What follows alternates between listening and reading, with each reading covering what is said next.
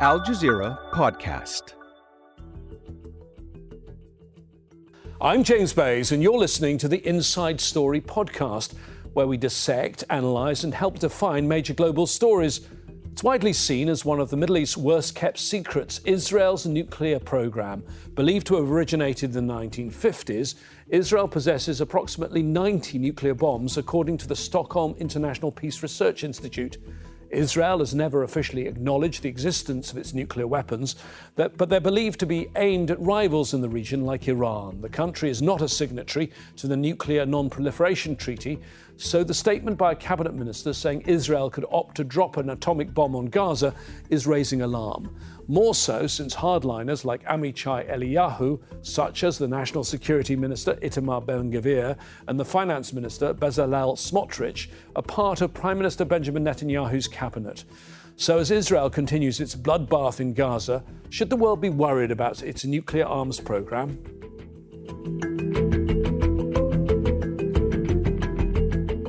Well, let's bring in our panel of guests to discuss all of this. In Lahore, Rabia Akhtar, she is Director of the Centre for Security, Strategy and Policy Research at the University of Lahore. She's an expert on nuclear non-proliferation and a non-resident senior fellow at the Atlantic Council. In The Hague, Ahmed Abofoul, international lawyer and legal researcher and advocacy officer for Al-Haq, a human rights organisation. And in Bath in the UK, Patrick Berry, defence and security expert at the University of Bath. Thank you, all of you, for coming to speak to us. So these comments that we're discussing come from not a particularly senior member of the Israeli cabinet, the Minister of Heritage. But Ahmed, they are pretty shocking, aren't they? I wish I could say yes, they are. I mean, understanding the Israeli mentality and the settler colonial nature of this regime, committing genocide or not hesitating to use a nuclear power wouldn't be very shocking. It's worth mentioning that Israel has already dropped in Gaza the equivalent of 2 Hiroshima nuclear bombs and continue to bomb Gaza. But You're absolutely right. It's a very interesting development because Israel for decades has been adopting a policy of strategic ambiguity when it comes to its nuclear power. It never confirms or denies that it has this power, but an announcement from a member of the government should raise alarm that Israel indeed has this power and won't hesitate to use it. So I think the statement must be taken very seriously. It must be condemned internationally. It's quite outrageous, to be honest, and shameful that until this very moment, we still didn't hear any condemnation from the so-called leaders of the free world or from Western states. Before we move on with our discussion, Ahmed, I think it's worth telling our viewers that not only are you an expert on our panel, but you're also from Gaza originally. Yes, you're in The Hague now, but you're from Gaza. Just before we move on discussing this particular issue, how is it watching these pictures every hour, every day for a month now of what's happening in your homeland? It's horrifying. It's horrifying. As you mentioned, I'm originally from Gaza, born and raised as a refugee. I'm not originally from Gaza, such as, 75% of the population is not from Gaza. They're refugees who were ethnically cleansed from their homes and villages in 1948. It's heartbreaking to see the neighborhood where I grew up in, which is in Gaza City, completely destroyed. There is no justification whatsoever for such cruelty and targeting of civilian objects and residential neighborhoods.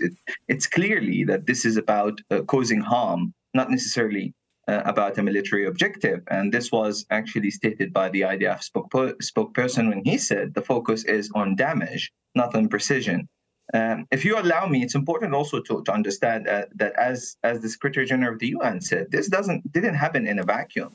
This current situation is a result of 75 years of Zionist settler colonialism in Palestine and its apartheid regime imposed on the Palestinian people as a whole.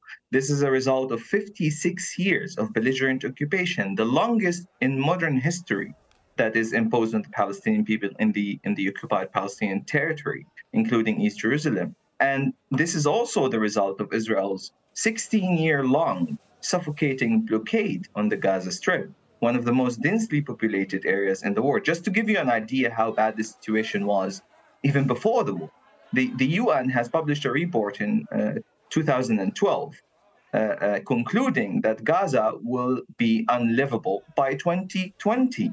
We're 3 years past that, with complete siege, a medieval-like siege, and relentless bombardment of civilian areas, the equivalent of 2 nuclear bombs. It's absolute insanity that this is happening in 2023, and the world still cannot even call for a ceasefire. It's utterly shameful for all of these leaders of states around the world, especially in the West, who refuse to call for a ceasefire. I can conveniently say that definitely they have a blood of Palestinian children on their hands, since they continue to support Israel, not only by providing diplomatic coverage, but also sending weapons and arms to Israel that are being used on Palestinian civilians.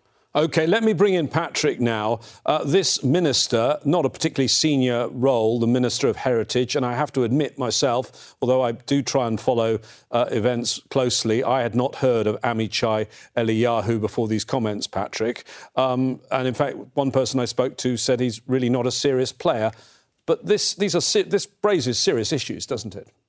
I think the rhetoric was serious and shocking, and it shows you, it was probably, as it came out in a local Hebrew radio station, it was probably designed at the internal audience. But, in today's media environment, that gets out very quickly.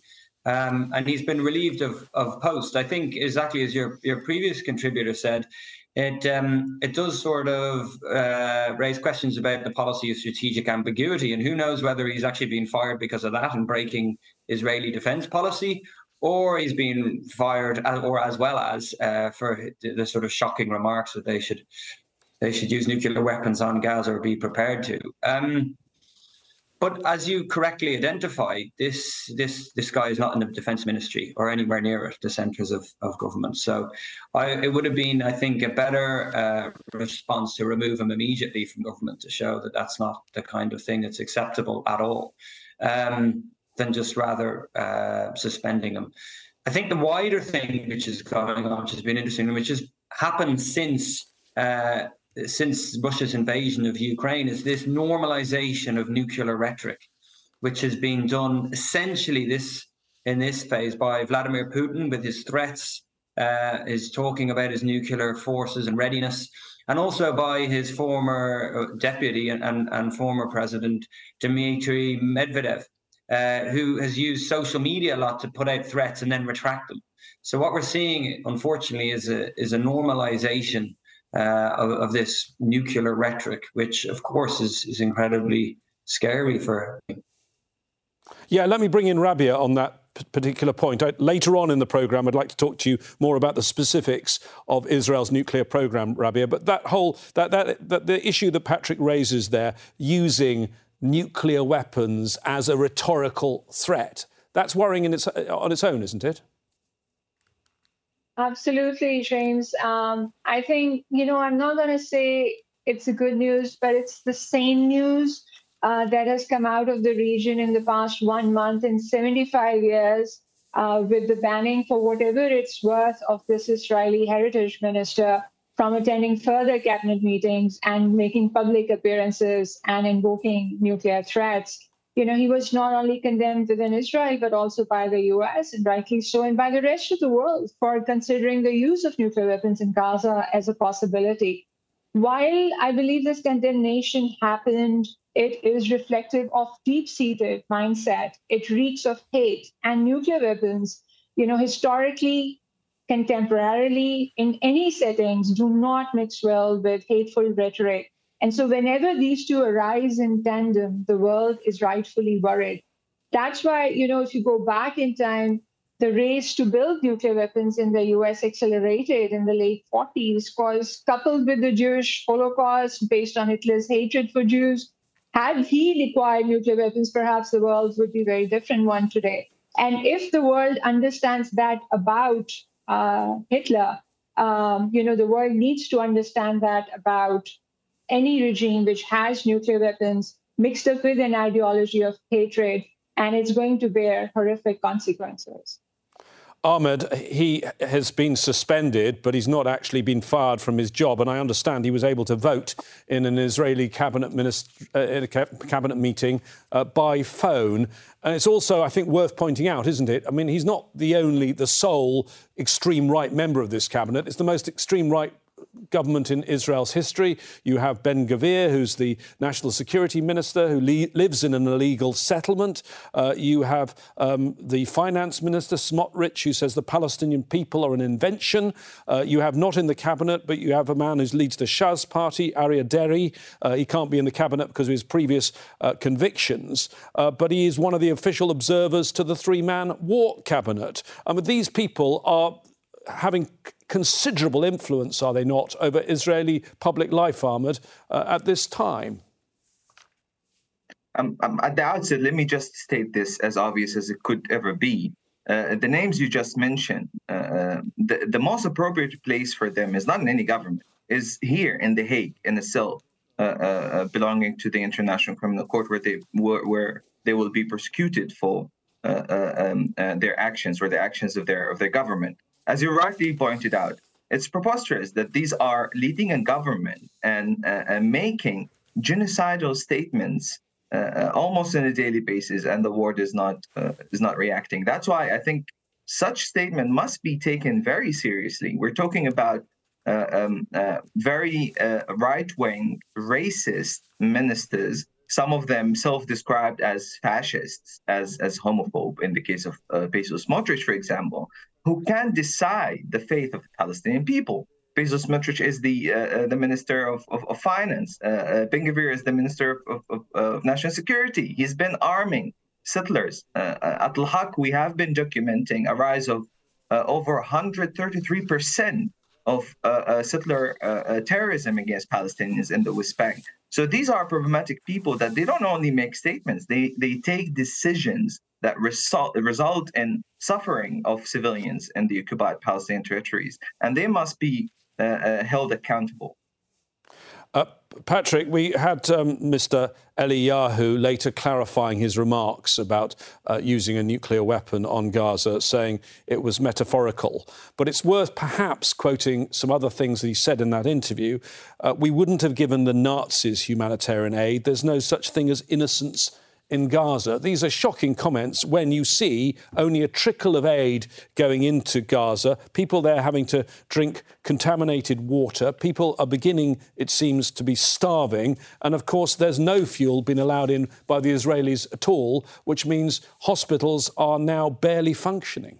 Exactly. Look, James, the big picture here is that you're dealing with a place and a region where the only strategic stability and security for both people is through a two-state solution. And that's just so clear from a military strategic point of view. Nukes, no nukes, whatever. OK, long term, to get people out of the cycle of fear and radicalization, you must do that. And this minister is essentially an irreconcilable. Yeah, he's that far on the hard right of his party. He sounds like an irreconcilable. He's obviously, there's a political dynamic that he can exploit by making these noises internally. And that's often what this is about. We see the same thing in other far right movements all around the world. It's actually, they're just using the media and commentary to build up their base or whatever, and further fracture an already, polarized domestic political space. What I would say about the far right movements in Israel and these appointments of different ministers is, Netanyahu wasn't a popular prime minister beforehand, and he's plummeting. His approval rating is dropping now. And essentially, at the strategic level, Israel has taken the bait that Hamas and Palestinian Jihad set by making that attack. Yeah, combat us and basically isolate the rest of the Arab world, which, by the way, many nations were starting to try to normalize with Israel. And in the long run, create another pool of fighters who have lost their relatives and want revenge. It is not the strategic outcome that you would counsel. The strategic outcome would have been to take a pause, do nothing, mourn, for first time ever, and then work out what you're going to do strategically. And yes, some people in Hamas who were behind this are going to die. And there's going to be some civilians who are going to die as well, because that's the way Hamas fights. But I don't think it has to be at this scale and at this level of what I would call strategic folly.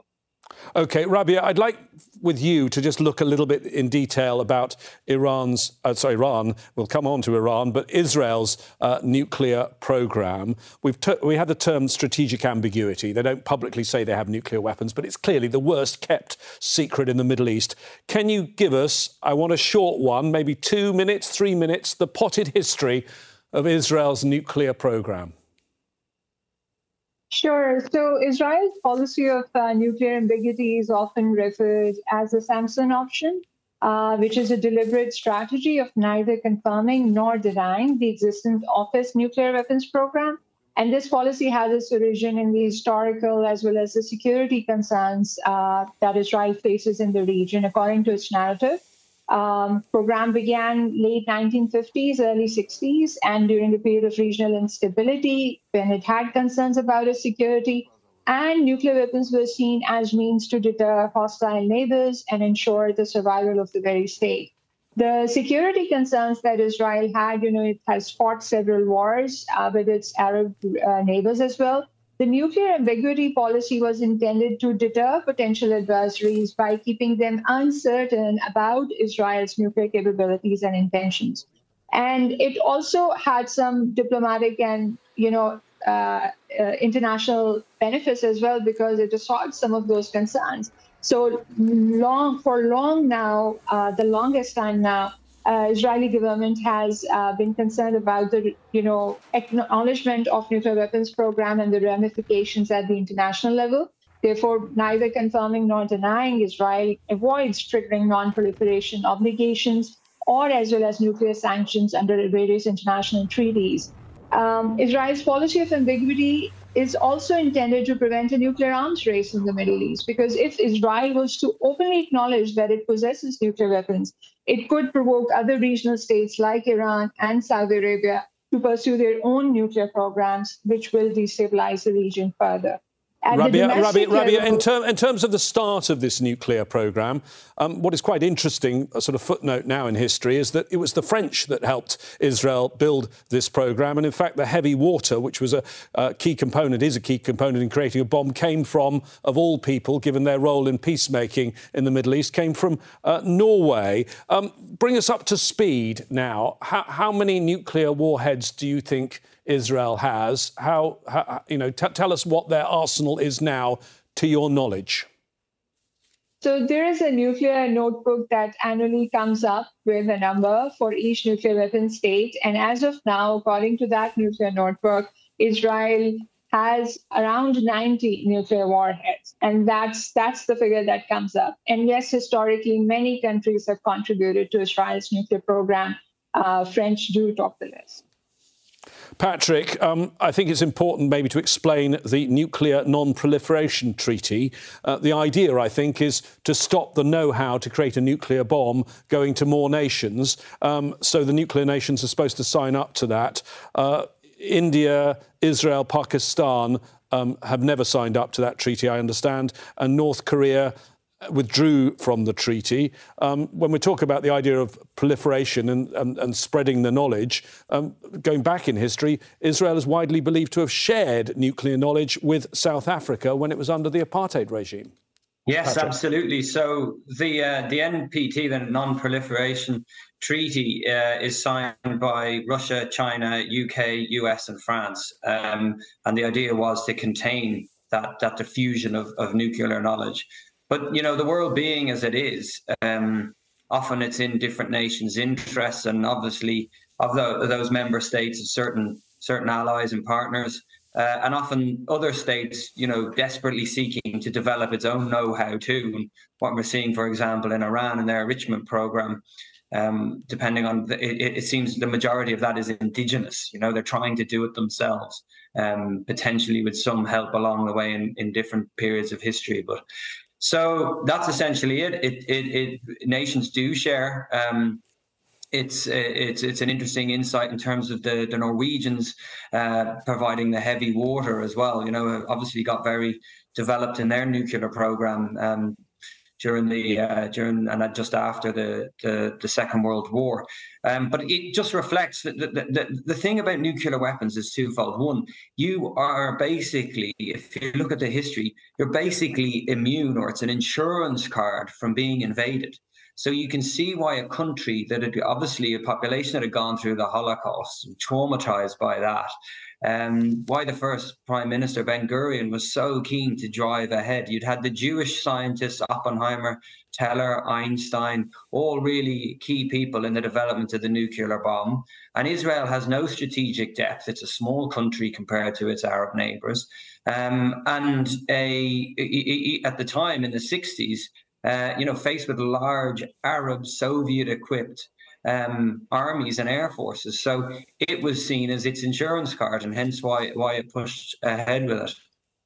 Rabia, this makes the whole neighbourhood very dangerous, though, doesn't it? Because we hear about the clashes that are going on and perhaps increasing in the north between Israel and Hezbollah. And, of course, Iran is close to Hezbollah. Just tell us quickly about Iran's nuclear programme. I think it's mainly guesswork by us, isn't it? Because neither Iran gives out any information and the intelligence agencies tracking it, the CIA and the Mossad aren't giving us a running commentary. But I saw something earlier in the year. A senior Pentagon official said that back in 2018 it would have taken Iran about 12 months to produce one bomb's worth of fissile material.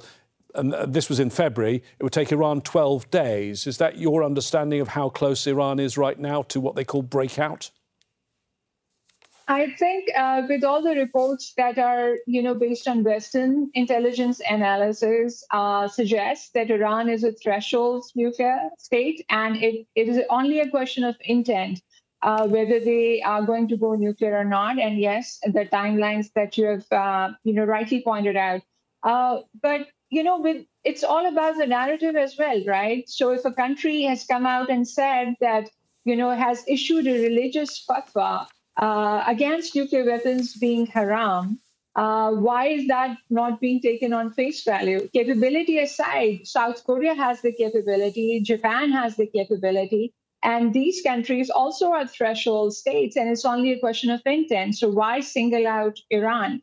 Iran is a threat to the region with respect to its ballistic missile program because it lacks a modern air force. So the long-range, missiles it has can reach Iran as well as Saudi Arabia with, something like 1,250-mile range. And because it brings these countries into the range, the narrative about it going nuclear is much more in the face as compared to other countries that are also threshold states.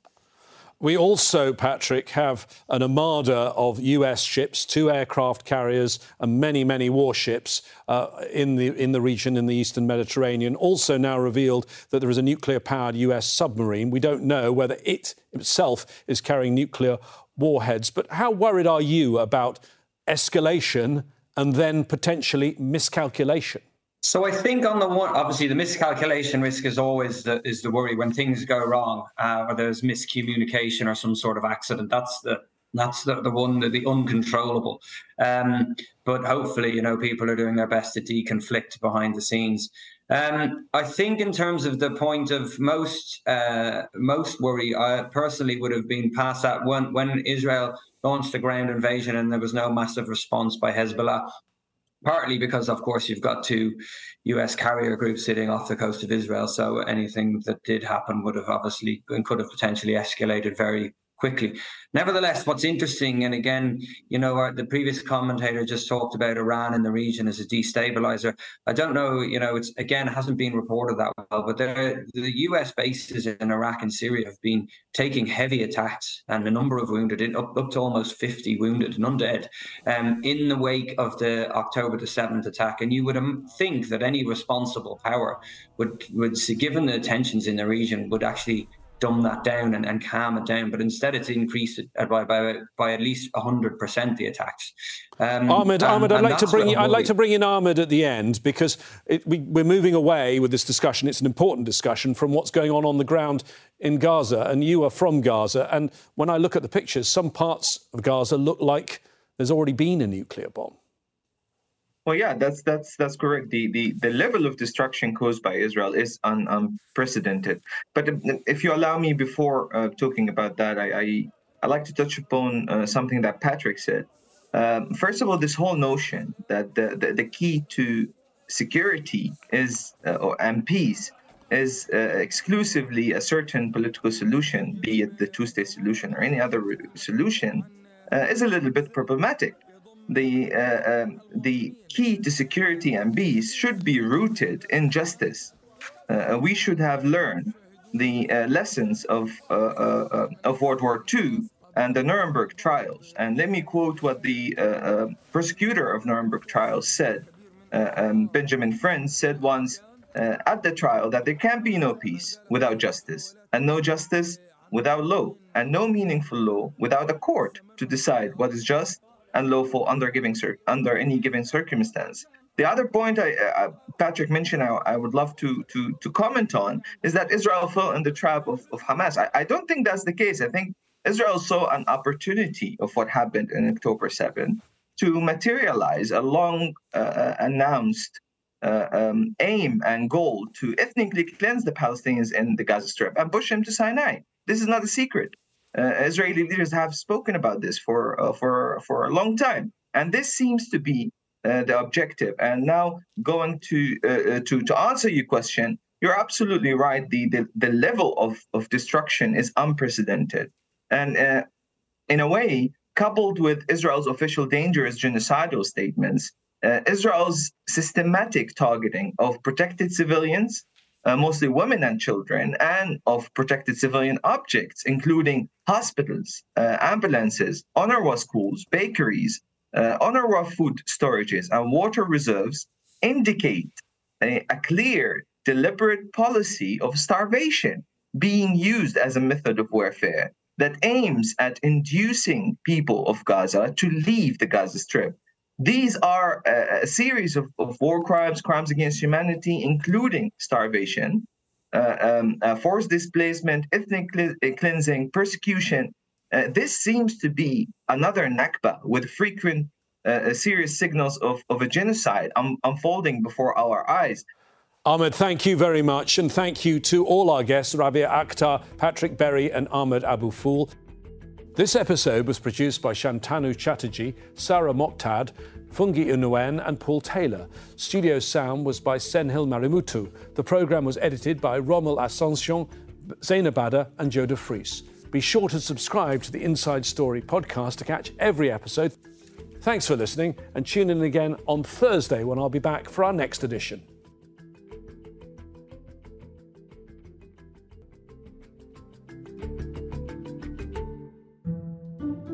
Coming up on The Take, we hear what it's been like in Gaza over the past month since the war began, from our correspondents working and raising their families there. That's The Take from Al Jazeera. Find it wherever you get your podcasts.